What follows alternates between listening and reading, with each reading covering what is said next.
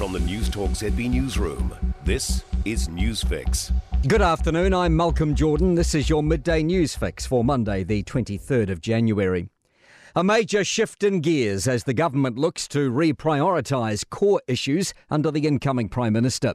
Chris Hipkins takes over from Jacinda Ardern on Wednesday after being confirmed as Labour's new leader by the party's caucus. Carmel Sepuloni is replacing Grant Robertson as Deputy PM, the first Pacifica person to hold the role.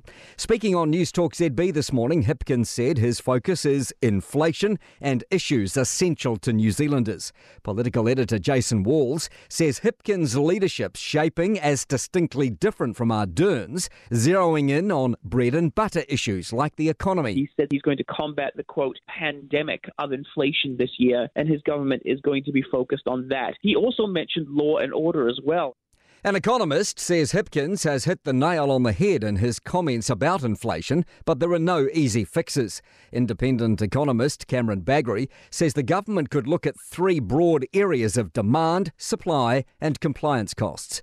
Baggery says the big lever in reducing demand is the government tightening spending. And that's going to be really hard heading into an election year, and there's tremendous demands for the government to do more from the spending side to help and give people money as opposed to spend less.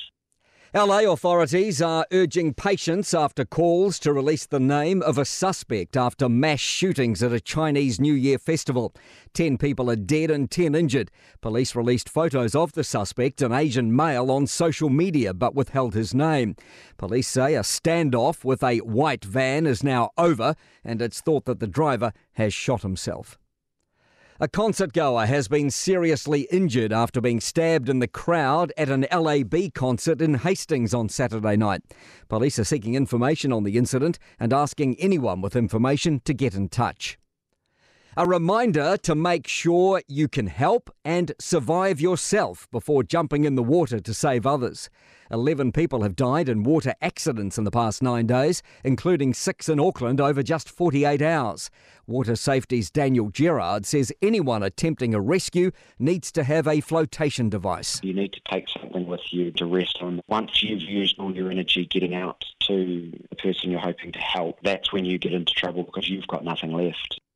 The night sky is getting less starry every year. A new global study published in the journal Science, collating data collected by citizen scientists around the world over more than a decade, shows stars are continuing to disappear at an alarming rate. That's due to light pollution from cities and the growing number of satellites above us. Astrobiologist Hari Mogdasanu says it's becoming increasingly hard to see objects heading towards the Earth. You have 3 to 5 passes, and then if you miss one because the satellite is coming in your way, that's not good. The Transport Accident Investigation Commission is investigating a near miss between 2 helicopters at Queenstown Airport last month. A pilot was forced to take evasive action to avoid another chopper during hover taxi departure. To sport, a touch of frustration for the Silver Ferns at letting a big lead slip against Australia.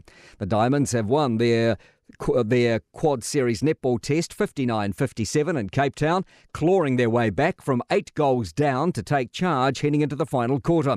Shooter Grace Nweki says they started well, but let it go.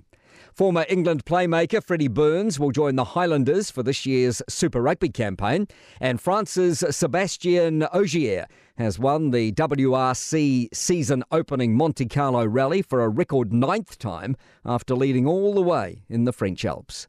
I'm Malcolm Jordan. That's your latest news fix. We'll be back with the next update at 5 p.m. from the News Talk ZB Newsroom. For more news, listen to News Talk ZB live on iHeartRadio.